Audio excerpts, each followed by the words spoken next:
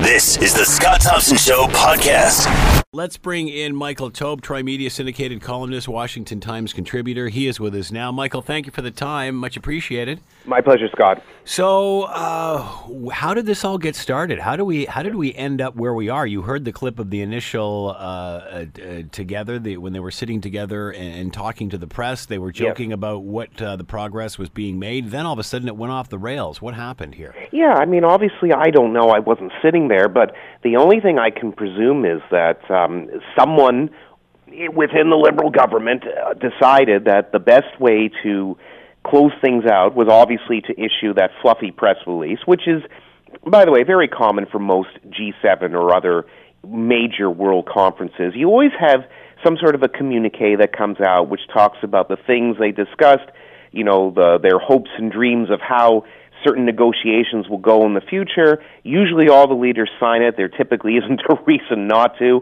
And it just goes off. And generally speaking, a lot of the things that happened during that event, which are just large photo ops for the most part, but important to have because you want world leaders to communicate with one another, it just sort of goes into passing in history. And that's where all really should have been. I have to admit I was pretty stunned that the Liberals, whether it be Justin Trudeau or his senior advisors, and more likely the latter, decided that while Donald Trump was on a plane to go meet the North Korean dictator, Kim Jong-un, in Singapore, which is a major meeting which will have possibly, although we'll see, ramifications in terms of international security, international diplomacy, etc., to then basically reiterate his frustration about tariffs, which, by the way, we already knew that the Canadian Prime Minister was furious about because there are a lot of Americans and Canadians who are furious about this trade war and this whole battle of tariffs and then retaliation of tariffs that's going on currently. We get that. There was no need to do this. He could have actually issued that comment a few days later. In other words, let Trump and Kim have their meeting in Singapore. Whatever happens will happen. And he still could have done the same thing. And yes, there would have been agitation and irritation from the American side, quite understandably. But I think this really just set things up in such a way, or set things off in such a way, that now, as you probably noticed, and maybe you've talked about on your show, Scott, Donald Trump is now looking at the auto industry as another way where he can possibly launch into tariffs as well. This has really, unfortunately, perpetuated an already bad situation to, I would say, scorching hot levels that it really didn't need to go into. And look, no one's saying that Trump or Trudeau really has the advantage here. They both acted like children, especially for two people who, ideologically very different, seem to believe in certain principles of the free market and seem to kind of understand that less trade barriers is better than more trade barriers.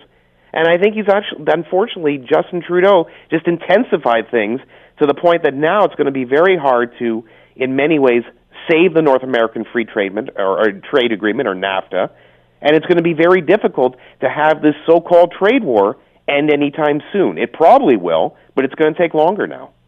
Is Donald Trump alluding to the fact that what Justin Trudeau says to him face-to-face is different what he says once he gets on a plane and is facing the press? Well, that seems to be what he's saying. I mean, again, we don't know what was said in the private bilateral. World leaders of all sorts always have bilaterals, which are meetings which are done away from the press. Now, sometimes, obviously, as we saw with Trump and Trudeau, they'll invite the press in for a few snapshots. They'll make a few comments. We heard Trump make a joke about tariffs. Ha, ha, ha, everybody laughs, and then everyone goes away, and then we don't exactly know what happens in private. Meetings can be good, they can be pleasant, they can be uncomfortable. It just depends on the personalities who are there. But yes, I think Donald Trump is insinuating that Justin Trudeau in private handles things very differently than he does in public. Although, in fairness, I think Donald Trump does the same thing. And also, in fairness, I think most world leaders do. Yeah. You know, you have to have a certain visage as a public official when you come out and you represent that to the nth degree. Much the same way, if you want to use an example, but not to go wildly off script, when you saw Donald Trump board the plane to go to the G7 conference, he talked about the fact that there's a 290% taxes that are included because of supply management. He's killing the dairy industry in the United States. The Canadians shouldn't be doing this. They should be getting rid of it.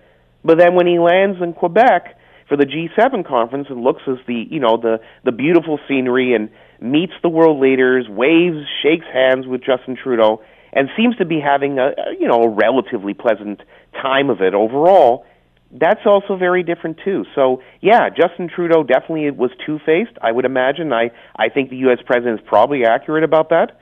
But then again, the U.S. president seems to do that a lot himself. So, pretty strong language here, Michael. Meek and mild, Yep. Even special place in hell, the aid. I mean, my goodness, what's going on here?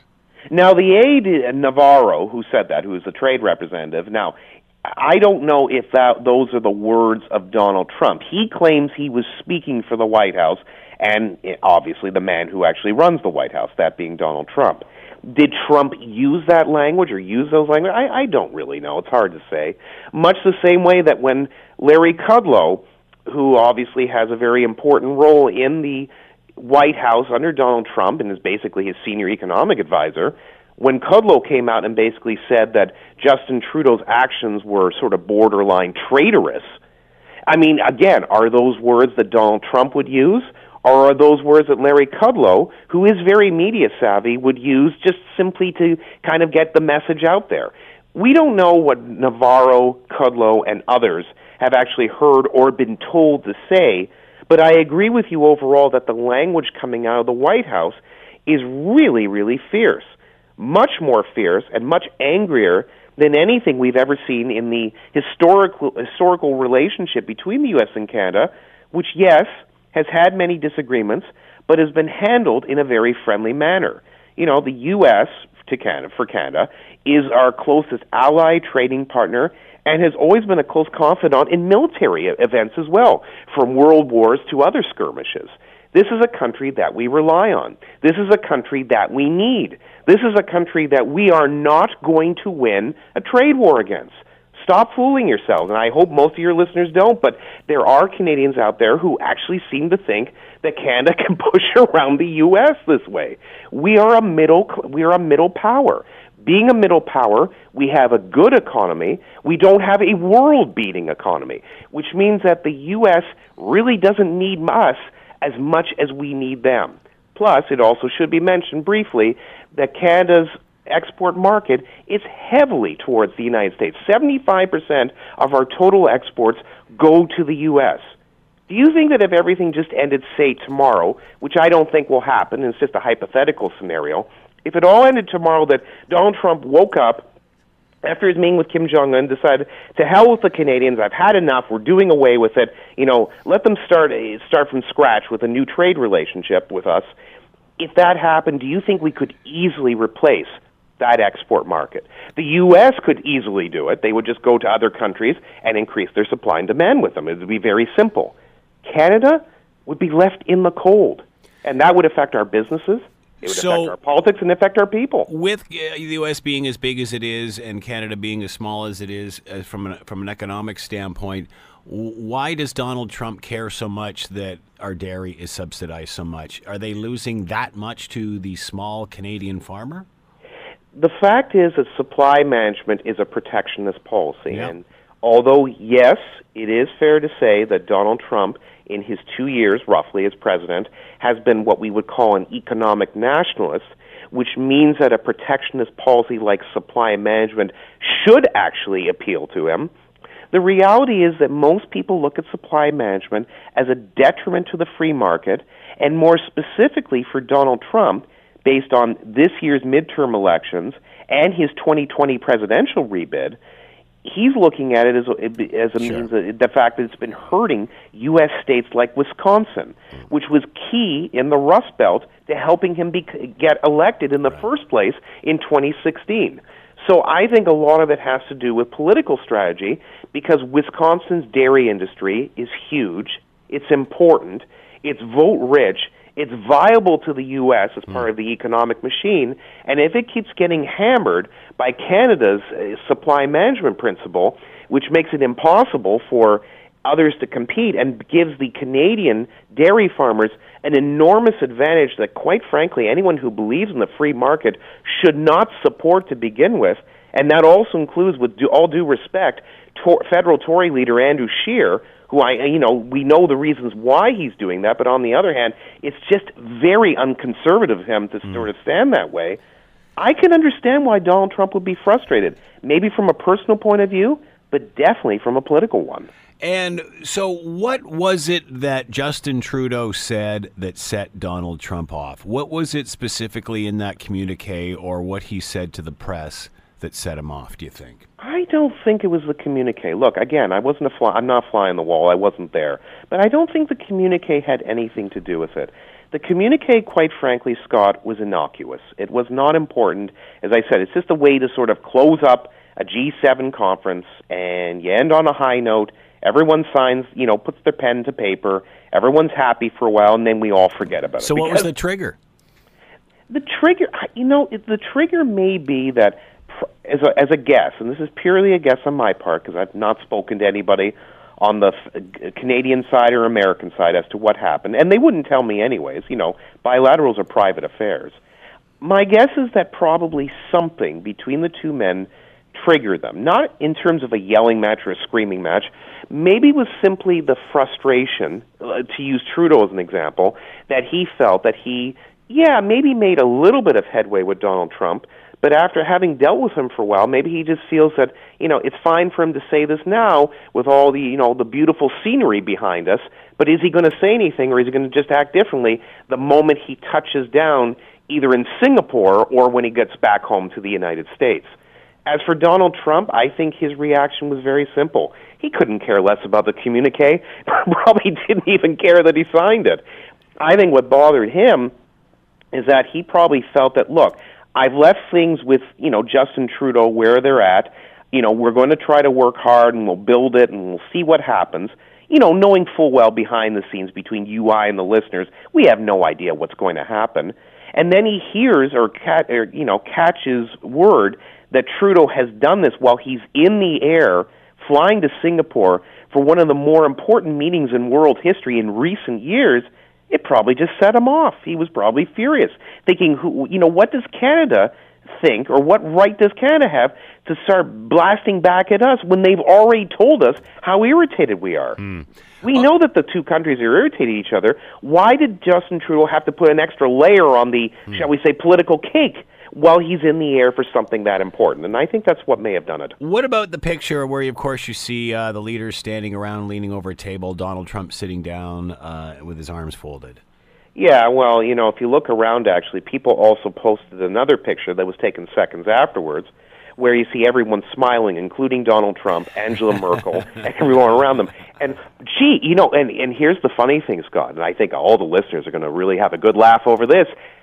Virtually no one used that second photo. Oh, but Donald Trump staying there defiant as everyone, angrily looks at him. Yeah. Again, it goes back to various, the Rorschach test and various other things that we look at in life, which is that people want to interpret things in a particular fashion, and they believe that the G7 leaders, or at least let's say the 6 leaders opposing Donald Trump, that being the 7th leader, are all furious at him. Of course they're angry behind the scenes. We all know that. As Trump is angry with them, they're angry with him. But on the other hand, there are always going to be moments where, yes, there'll be some stern language that's said, but there's more, there's more of a jovial nature to these conferences than I think a lot of people are led to believe. So the photo they saw looked like the world against Trump, and Trump just defiantly staying there saying, don't bother me. You're just, you're little insects. I can remove you at the, at a heartbeat. Versus a second photo, which shows them all, laughing, being pleasant, and exactly what you would expect at the G7 conference or elsewhere. Just a few seconds left. Does this have anything to do with the North Korean summit and Trump trying to show strength heading into that? Some people have said that. Is there any truth to that, do you think? Based on the first photo? No, based on the fact that he's having this war with Trudeau. It's to try to make him look stronger as he heads into the meeting with Kim Jong-un. Oh, I'm sorry. Yes. No, I understand what you're saying. Maybe. I know what you played the little clip from ABC News that it's sort of hard to believe that we're having a bigger fight with the Canadian Prime Minister than we are the North Korean dictator. And yes, there certainly is something to that. But yes, I think that Donald Trump, again, and we've discussed this many times in the past, everything is sort of a game to him, the way it's played. That politics is sort of done in a step-by-step methodology where image means everything. So words, comments, tweets, facial gestures, body language, etc., all either works to his advantage or disadvantage sometimes, depending on how the interpretation is done. In this case, yes, I think what he's trying to say here is, look, Canada, yes, is an ally, a friend, etc., but they're not big and powerful that they can basically try to push the United States around. So I don't care, and I'm just going to blast away at Justin Trudeau, as he's been doing on tweets. In terms of North Korea, well, he's heading into a meeting right now, so to say anything to set it off could lead, this meeting was already canceled once. It could have been easily canceled a second time while he was in the air had he done anything. But I think it was certainly to show that the U.S. is a powerful country, to show that Donald Trump, in his view, is a powerful leader, and he is not going to be bullied around by little tiny Canada on this issue when there are bigger fish to fry on the international scene. So yeah, I think that is definitely part of it. Michael Taube, Troy Media syndicated columnist, contributor to the Washington Times. As always, Michael, thank you for the time. Much appreciated. My pleasure, Scott. Have a good day. You're listening to The Scott Thompson Show, weekdays from noon to 3 on AM 900 CHML. Let's bring in Inez de la Cuetara, Washington correspondent, Global News. We are talking about what could be the biggest test for U.S. President Donald Trump as he meets with North Korean leader Kim Jong-un. Inez, thank you very much for taking the time. We appreciate this. Thanks for having me. So, how are world leaders viewing this? What are world leaders, what are their expectations here as they watch this go down?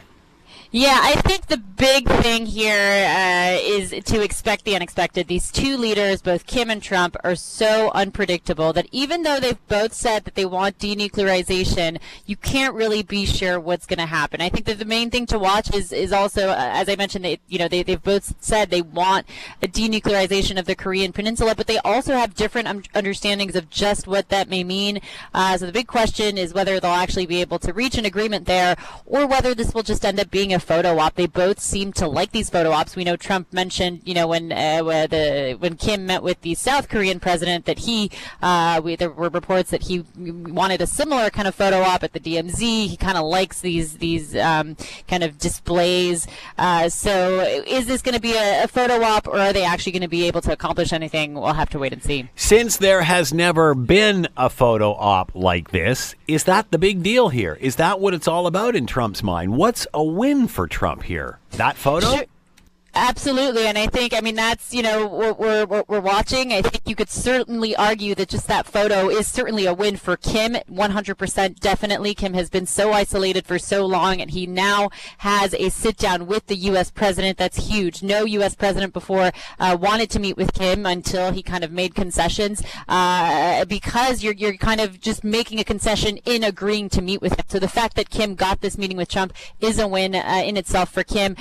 For Trump, it also shows that, yes, he might be on his way to solving one of the biggest, diplomatic issues of our time, something that hasn't been resolved in 50 years. There was talk that he might win a peace prize for doing this. So he certainly likes the optics of this. But at the same time, if he walks away empty-handed, that's not so great for him either. Well, as you mentioned, Inez, this is a success for Kim Jong-un either way, because when he's requested these meetings in the past, world leaders turn him down. So we already know this is a huge win for Kim Jong-un. How does Donald Trump avoid being played the fool here? At what time does Donald Trump realize that's all Kim Jong-un wants? Yeah, we'll have to see if he realizes that. Trump has said that, it's been so interesting going into this. Trump said that he's confident that things will go well, but at the same time he said that he's willing to walk out if things aren't going his way. He said that he would know within a minute of sitting down with Kim if things were going to be okay. So we'll have to see. But the fact, we also just found out that Trump was kind of cutting his trip short and leaving immediately as soon as the summit was over. So and at the same time, then Trump has has also hinted that there might be other meetings with Kim, which could indicate that this will be kind of a long, drawn-out process, and that it might be a while before the world sees any tangible results. Obviously, I'm sure you heard what happened over here at the G7 with what started as a friendly meeting between Trump and Trudeau, and then all of a sudden, as Trump's flying on Air Force One, the tweets start flying, and the next thing you know, he's calling the Prime Minister meek and mild and not trustworthy and such. Is there any validity to the theory that he's doing this so he appears strong to Kim Jong-un? I mean, does that even resonate with someone like a Kim Jong-un? Yeah, it's really fascinating. But you had, like you said, Larry Kudlow, the top White House economic advisor, saying over the weekend that the reason Trump was picking a fight with Justin Trudeau, one of the U.S.'s closest and oldest allies, was because he needed to show toughness going into this meeting with Kim Jong-un. He couldn't afford to appear weak. But I don't. Critics are watching this and saying that. If Trump is trying to show toughness here, that's not necessarily what he's accomplishing. That really the message he's sending is that he is someone who's erratic and thin-skinned, and someone who's willing to go after one of his closest and oldest allies. That someone who says something, who has these meetings at a summit, who says he's going to sign the communique, and then on Twitter completely changes his mind. That's not necessarily the message you want to be sending to Kim Jong-un. Kim Jong-un likely watching all of this and saying, I don't know if I can trust the U.S. president. Well, again, how can he not, meaning Kim Jong-un, interpret this? I mean, if this is how we treat allies, I'm an enemy. How am I going to trust anything that he's saying to me? Absolutely, and that's the big problem, and that's what's so fascinating about all of this is the U.S. president willing to go after his allies, and then cozying up to his enemies, North Korea, and then also with what happened with Russia, saying that Russia should be readmitted into the G7. But certainly Kim Jong-un watching all of this, other nations watching all of this, and just feeling that they can't trust Trump, and that's a big issue when it comes to diplomatic relations. Can these people be trusted? Do you think that this meeting will be all for naught? And by that, after it's all over, President Trump will fly home and say everything that all the other world leaders have been saying forever. And just he's the one to finally realize that, hey, there's not much we can really do here. This guy's a dictator. I think they're going to try and definitely push it as a win. Already you had Mike Pompeo, the U.S. Secretary of State, this morning tweeting that just the very fact that Kim and Trump were sitting down was a win for the world. Of course, many saying, he's kind of claiming an early victory here. Pompeo also saying that talks were moving along faster than expected. So I thought that was very interesting because usually when you go into these meetings, you want to kind of lower expectations. And what Pompeo here is doing by saying that talks are moving faster than expected, he's really raising the bar. So there must be something going on. They might, have something they're going to announce, something that's in the works. I doubt that it'll be anything, huge. I really think that denuclearization, if it's going to happen, is going to be a long, drawn-out process. But you can bet that both leaders are going to go home and claim victory for sure. As you mentioned, both leaders have an entirely different definition of what some of these agreements are, whether it's denuclearization or what. How do they come to terms on the terms alone, let alone get past this meeting? Right, yeah, so that's a really good question. North Korea, has pointed in the past that they've indicated that part of denuclearization for them is also the U.S. getting rid of its nuclear shields in South Korea, which the U.S., has said is completely off the table. North Korea may also ask the U.S. to withdraw some of its troops from South Korea. Again, the U.S. has said that would be off the table at this summit, but those may be some of North Korea's requirements. And the U.S., on the other hand, had indicated that they wanted denuclearization to kind of happen immediately in one shot, that denuclearization is simple. You just get rid of your nuclear weapons. You have outside observers come in to verify that that's actually happening. But Kim Jong-un has indicated that for him, it would be kind of a long, drawn-out process. It's not in their interest, in North Korea's interest, to get rid of all of their nuclear weapons in one go. So, yeah, very different definitions of what it means. And then I think the other thing to watch is whether, whatever they agree upon will be verifiable. North Korea has made promises in the past they would get rid of their nuclear weapons or destroy other nuclear testing sites, and then that didn't turn out to be true. We found out later on that it was all propaganda. We just saw recently they brought in foreign reporters to observe the demolition of a nuclear testing site, and then there were reports that testing site was actually operational. So that whether whatever they agree to tonight is verifiable is going to be a big issue as well. Do we have any idea of the logistics or what's going to go on? How long will this meeting be? Who will be there? What do we know any of that yet? Yeah, well, we know they're not. They won't be just a one-on-one, right? They're going to have also delegations. The U.S. and North Korean delegations have been in talks for a while now. It's they've been in talks for a long time. We had Pompeo already meeting with Kim and North Koreans a couple times before the summit. But at this summit, there will be kind of other members of the Trump administration, of the North Korean governments. They're also engaging in negotiations behind closed doors. But I think what is interesting, I think that the biggest kind of detail here, and as far as logistics, is that the president is planning to leave earlier than expected, and that he will be heading straight back to Washington after just a day's the meeting of the day. Why would that be happening, Inez? Why would he all of a sudden? I mean, this is not like a quick hop and a jump and a skip here. This is a big trip. Why would he already be saying he's going to cut it early? Why would he not have the opportunity to, as he said, he just wants to sit down and socialize this guy and get in his head. So why is he already, and wouldn't Kim Jong-un take offense to that? Right, yeah, and critics are looking at that, and they're absolutely saying that Kim Jong-un could possibly take offense at the fact that Trump doesn't, plan to stay later and engage in more meetings, that it's just this one meeting and then he's flying home. And critics, saying that this could be an indication that this will really just be a photo op. It will be Trump shaking Kim Jong-un's hand, which, no question about it, will be a historic moment. It is huge. We can't underscore how big it is. No U.S. president has ever, sat down with a North Korean leader, but if it's just the photo op, that's also not why Trump is there, right? He's supposed to walk out of that with a deal. The man who wrote The Art of the Deal should be coming out of this meeting with some tangible results, and the fact that he's just kind of in and out of this meeting doesn't seem to bode so well for that. Inez, are we just assuming or guessing that this is going to go well? What if, like the G7, it starts off cordial enough and then ends up going off the rails because of an erratic tweet of some sort? What happens if this does go south? No pun intended. Yeah, and that's what's so concerning. No, absolutely. As we saw happening at the G7 was so remarkable and so outrageous in so many ways. The fact that, these are our closest allies, and that Trump would just kind of then turn around and send off this awful tweet and claim that Justin Trudeau betrayed him and stabbed him in the back. If Trump is capable of doing that with his allies, there's no telling what he's capable of doing with somebody that he, has no relationship with. So we'll see what happens. But, it certainly is, I think, something that's on everybody's mind. If what happened at the G7, could that happen again here? We'll have to see. How are Americans, and I'll ask you this about the G7 too, but first with North Korea, how are Americans viewing Donald Trump's trip there and what is going on? Is this on the radar? How are they reacting to this?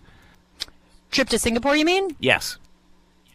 Yes, I think, it depends who you ask, but I think Trump's supporters will be quick to say, that he's doing something historic, that this is such a win for him, that no U.S. president has ever been able to do this. It certainly is such a kind of stunt that is such a big deal, and the visuals of Kim and Trump touring Singapore is, I'm sure his supporters are reacting in a way that's positive, and that they feel that this their guy is really getting stuff done. And I think Democrats, of course, are a little more skeptical and waiting to see what comes out of it, how this goes. There is a chance this could also just set us back if their meeting doesn't go well, if Trump tweets, he's tweeted at Kim before, called him Little Rocket Man and a dotard. So could the meeting, not go so well, and then Trump tweets something similar again afterwards on his way back to Washington? That could also set us back. So lots of skeptics here, for sure. Getting into the G7, obviously Trump and Trudeau fighting about tariffs. How is that playing in America? And is there any concerns that this may hurt Americans, hurt more Americans than it will help? Yeah, so I think when it comes to the G7, a lot of the kind of analysis here was that maybe Trump was playing to his base, right? A lot of people couldn't figure out what was Trump's strategy here. Was there even a strategy? But maybe that Trump was just trying to play to his base and show, look, that I'm fighting for the American people. I'm putting America first. I'm fighting for the American workers, because those are the headlines, right? You'll log on to Twitter online, and the headlines will be, Trump tweets this insult at the Canadian Prime Minister because he feels that Canada is taking taking advantage of the U.S. So Trump supporters will walk away feeling like, oh, okay, my president is fighting for me. It's, of course, there's a lot more to it than that. But certainly, I think it did create a lot of buzz here. What happened with Trudeau? You had a White House economic advisor Peter Navarro saying that there's a special place in hell for people who stabbed Trump in the back. It certainly were very harsh words and unexpected. We knew that there was this kind of back and forth over tariffs, but again, Canada is one of the U.S.'s closest and oldest allies, and it's just really remarkable that the president would go after Canada in that way, and then go after Justin Trudeau on a personal level. It seemed like the two were getting along, and I think Justin Trudeau put a lot of effort into maintaining a good relationship with the U.S. president, as did French President Emmanuel Macron, but unfortunately that doesn't seem to have paid off for either of them, really. All right, getting back to Singapore, one last question, and as we've seen the impersonators and such, what do you think the chances are that we're going to see a picture of Trump and Kim Jong-un together with a couple of those impersonators? Will we see that? Oh, man, I wish that those impersonators are hilarious. Just that makes me wish I was there. Yeah, I hope so. I certainly hope so. All right. Inez de la Catera, Washington correspondent, Global News. Make sure you're watching Global News tonight for more on this. Inez, as always, thank you for the time. Much appreciated. You're listening to The Scott Thompson Show, weekdays from noon to 3 on AM 900 CHML. Last week, of course, the provincial election in Ontario, the Green Party of Ontario nabbed its very first seat in the legislature. To talk more about all of this, leader of the Green Party and incumbent MPP for Guelph, Mike Schreiner, is with us now. Mike, thanks for the time. Much appreciated. My pleasure, Scott. First of all, congratulations. Well, thank you. It was a very historic night for Guelph and certainly for the Green Party, and I'm looking forward to the kind of change we can bring to Queen's Park. So why do you think it worked this time, Mike? How come it resonated with people in Guelph? Well, I think, the Green Party's values, our policies, our vision really resonates with Guelph. Guelph has been a leader in many of the issues that I care deeply about, everything from community energy to waste reduction and recycling to food innovation. We have over 8,000 small businesses here in Guelph. Guelph's done a lot of great work on protecting water. So Guelph is just a real leader, and the Green Party's values, I think, resonate in Guelph. I also think I've started 2 local food businesses here in Guelph. I've been a strong champion for Guelph. I've worked hard in the community, been on a number of, boards and volunteer positions and things like that. So I think just that sort of leadership role in the community. And I think finally, just the fact that this was a change election and people really wanted change, and the kind of change that we were talking about, mostly being honest with people about what we want to do, how we want to do it, how we want to pay for it, and then just being positive, not engaging in the adversarial, tear the other party down kind of politics, I think really resonated in Guelph. What you talked about this being a vote of change. What about those that may say for the Green this was a protest vote? It was anybody but the establishment, and sure, let's try Green. How much of this do you think is a protest vote? Well, Scott, I think if it had been a closer election, you would say, oh, yeah, this was a protest vote. But, the fact that I received 45% of the vote, which is the highest vote total anyone's received in Guelph in, I think, over 40 years, I think really says that our message connected with people, our campaign connected with people. And one of the things that made me really proud was, a lot of political pundits have said, oh, it'd be tough for Mike Schreiner to get elected because he's too nice and he's too honest. And, we don't elect nice, honest people. And I think what this campaign showed was that you can run a positive campaign.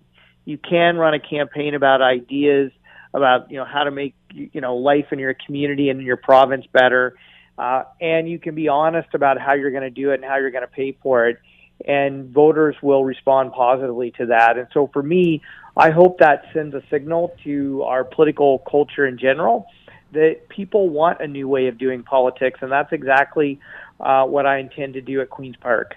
So what message, Mike, or what policy, what is it that you said, other than change, what do you think in your platform resonated and related to Guelph voters? Well, I think part of it is our issue around jobs and supporting the clean economy.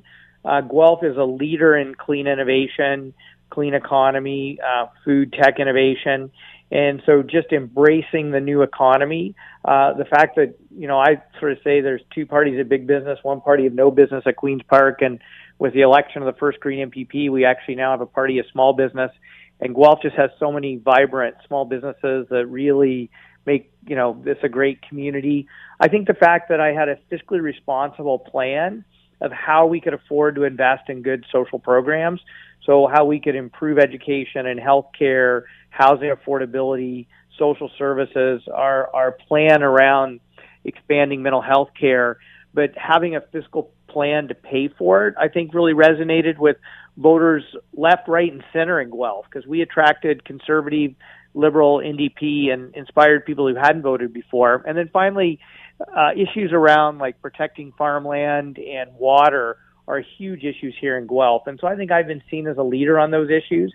And so that's why we attracted people from across the political spectrum, and we inspired a number of new people to come out and vote. We had one of the highest voter turnouts, across the province. And my favorite story around that was I had a gentleman come up to me on election day and say, I'm 68 years old.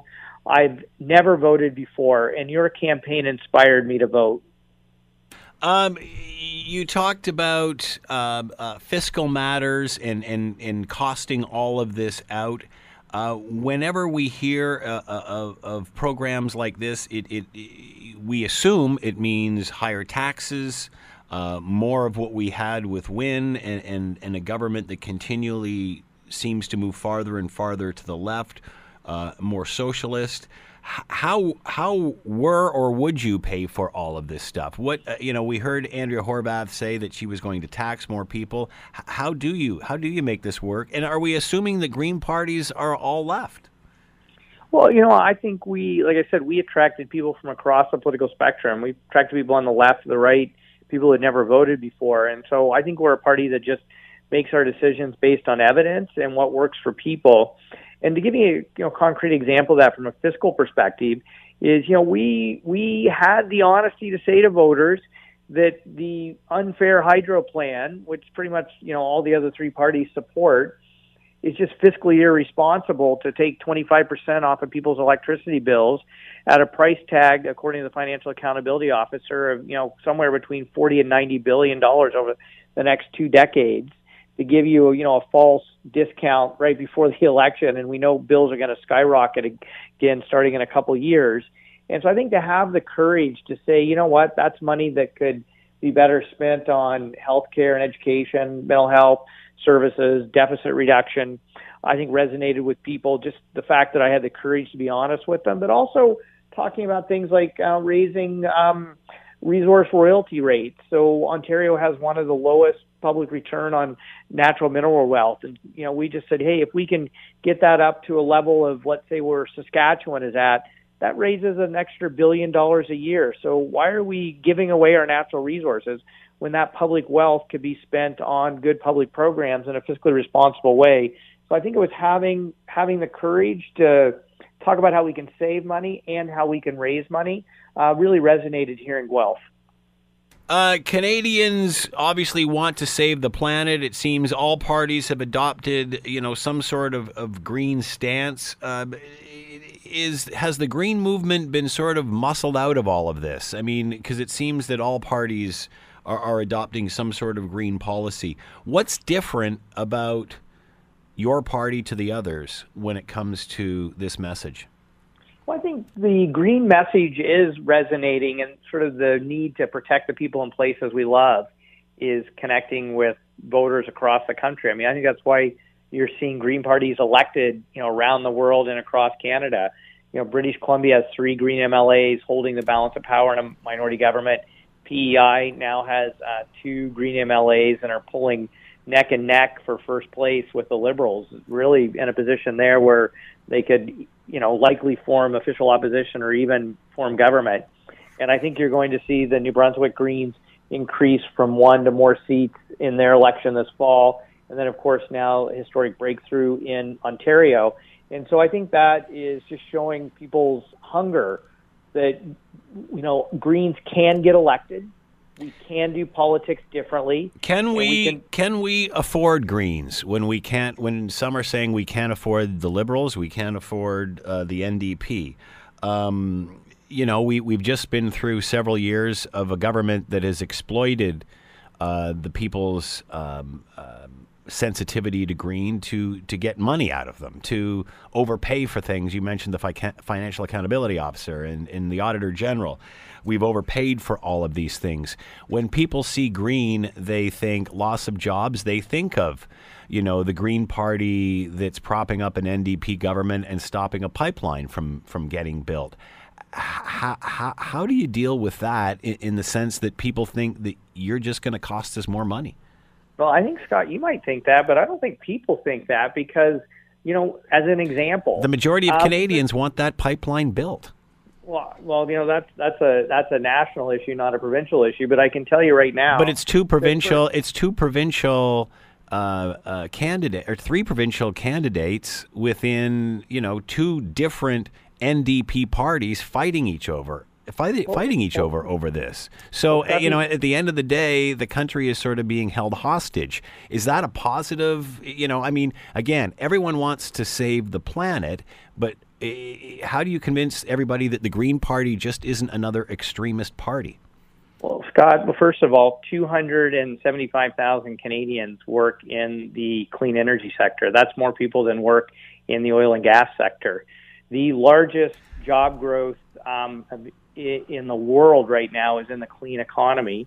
A $6 trillion global economic opportunity. If Ontario even captured, those are all great numbers, and we've heard them all. But again, this doesn't. Hang on a sec. This doesn't happen overnight. So how do you make that transition without stopping pipelines and bringing the economy to a halt? Well, Scott, already in Canada right now, today, not in the future, but literally right now, at this very moment, more people in Canada work in the clean energy sector than work in the oil sands. So if you want to talk about where the job growth is, it's happening right now in the clean economy. My home riding of Guelph is the largest solar manufacturer in Canada, largest geothermal distributor in Canada. We have 5 green building companies that are building houses that help people save money by saving energy. We're the party, we're the movement that's talking about how we can create jobs and put people and planet first, put money in people's pockets. And actually, if we start getting off oil and gas, it's actually much cheaper to drive an electric vehicle, for example. It's way more cheaper to take public transit than to pay for a car. It's way more cheaper to heat a well-insulated home than an uninsulated home. So we're actually putting forward policies that not only create jobs, but help people save money by using energy more efficiently. I think that's a win for our economy. It's a win for your pocketbook, and it's a win for people. I don't think anybody disagrees with that, but I think it's about the extreme and the speed in which some, I guess, want to get that. You talked about all of these jobs, and I remember asking the energy minister about this and the premier about how many jobs that this industry had actually created. And they would always point to the Siemens plant, which has now gone out of business. So, again, would there be all of this growth that you're talking about if there wasn't the millions in subsidies that are being passed to these people and then passed on to you in forms of higher electricity bills? Again, I don't think this is an argument for or against green energy. I think every Canadian wants to help preserve the planet and grow these industries. It's just the method in which to get there. And again, in regard to the pipeline, yes, I believe we're moving all towards that, but that's still a couple of decades away. And really, when we've just come off of a Wynne government that has literally sucked the province and the taxpayers dry, how do you convince people to vote for your party for more of that? Well, first of all, you can't blame renewable energy technology for the Liberal government's mismanagement of the energy sector. And so I was the very first Ontario political party leader to criticize the Liberal Samsung deal as an example back in 2010. I came out very critical of the way in which they were implementing the Green Energy Act because they were putting corporate interests ahead of community interests. So if Ontario had followed international best practices like in Denmark, where they require 20% local ownership of renewable energy projects, or in Germany, where almost 50% of their renewable energy projects are owned by local German citizens, then you start rolling out green energy in a way that creates local jobs, provides local economic benefits, has more local decision making, and has local ownership. And also on energy prices, by the way, we just need to start having an honest conversation about them as well. So if you look at the global adjustment, that's the part of your electricity bill that's been going up so much. 46% of the increase is due to contracts for nuclear power. 26% is due to contracts for natural gas, and about 17% is due to renewable energy, most of that actually being the Big Becky project to expand Niagara Falls, not wind and solar. So yes, the Liberals did overpay for some wind and solar, but they overpaid for a number of other things as well. So you can't blame the technology on the mismanagement of the Liberal government. I guess the big job here is, how do you convince voters that you will do it any differently and won't take more money out of voters' pockets? Well, I think in Guelph, where voters had an opportunity to hear me deliver our plan, they overwhelmingly voted for the Green Party. And, it's unfortunate that we were not included in the leaders' debates, so we didn't have the opportunity to share our vision as well with the rest of the province. But as we head into the next election, we'll certainly, I think, have that opportunity. But I think my job right now is to go to Queen's Park. I've already said to, Premier-elect Ford, as well as the two opposition leaders, NDP and Liberals, and said, hey, let's do politics differently. Let's figure out ways that we can work together across party lines to put forward legislation that puts the people of Ontario first, that helps us create jobs, that invests in better public services and protects the people and places we love in Ontario. And I think by taking that new approach to politics, which elected Greens across the country are doing, which is why voters in other provinces are now voting for more Greens, I think that's a winning formula. And so, you know what, that's what I'm going to put into action to be a champion for Guelph, a champion for change at Queen's Park. And we'll see over the next 4 years how that resonates with the people of Ontario. Can you have a Green Party with fiscal conservatism, or is it just more left? Well, first of all, if you read Laurie Goldstein's column in the Toronto Sun during the election, he was basically said, I'm the only person with an honest plan about how to price pollution in a way that is fiscally responsible. If you look at the Toronto Star, I was a leader who was most forthright in talking about, putting forward a plan, saying this is what we want to do, how we want to do it, and how we're going to pay for it. The Conservatives spent the campaign talking about cutting taxes and not telling you how to pay for things. And the Liberals and the NDP talked about increasing spending without telling you how they're going to pay for it. And we actually put forward a plan that said, here's where we can save money, here's where we can raise money, and here's how we can get the province's books balanced. And I think our plan was the most fiscally responsible. So do you agree with the twinning of the Kinder Morgan pipeline? Well, I actually think what should happen is we should have refining capacity in Alberta, and that way you're only shipping refined crude through pipelines instead of diluted bitumen, because diluted bitumen is a corrosive material that is not a matter of when those pipelines are going to spill, or if, it's a matter of when they're going to spill, and you can't clean that spilling up. And why would we ship all those jobs outside of Canada? So I would much rather see us refining that in Alberta and shipping it then by pipeline in a more safe way. Why don't we have more refining capacity? Because instead we've been shutting them all down, and everybody's been saying for environmental reasons.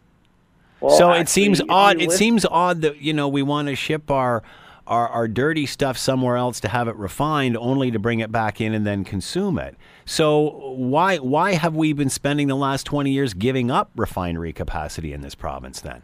Well, you'll have to talk to the Liberals and Conservatives who've been in power about that. But all I know is Elizabeth. Well, they'll blame it. Well, everybody will blame it on, even if I've talked to like Dan McTagg from GasBuddy.com, they'll say because the restrictions are so heavy that we can't encourage anybody to refine it here. Nobody's building refineries. They've been all closing down over the last 20 years. Well, I can tell you that Elizabeth May, along with the head of Unifor, Jerry Diaz, have both been saying that let's stop shipping diluted bitumen out of the country, and we should be refining it here because that's how we capture more value and create more jobs. Everybody says that, but it's not happening, and it's environmentalists that are stopping, we understand, from these refineries from being built.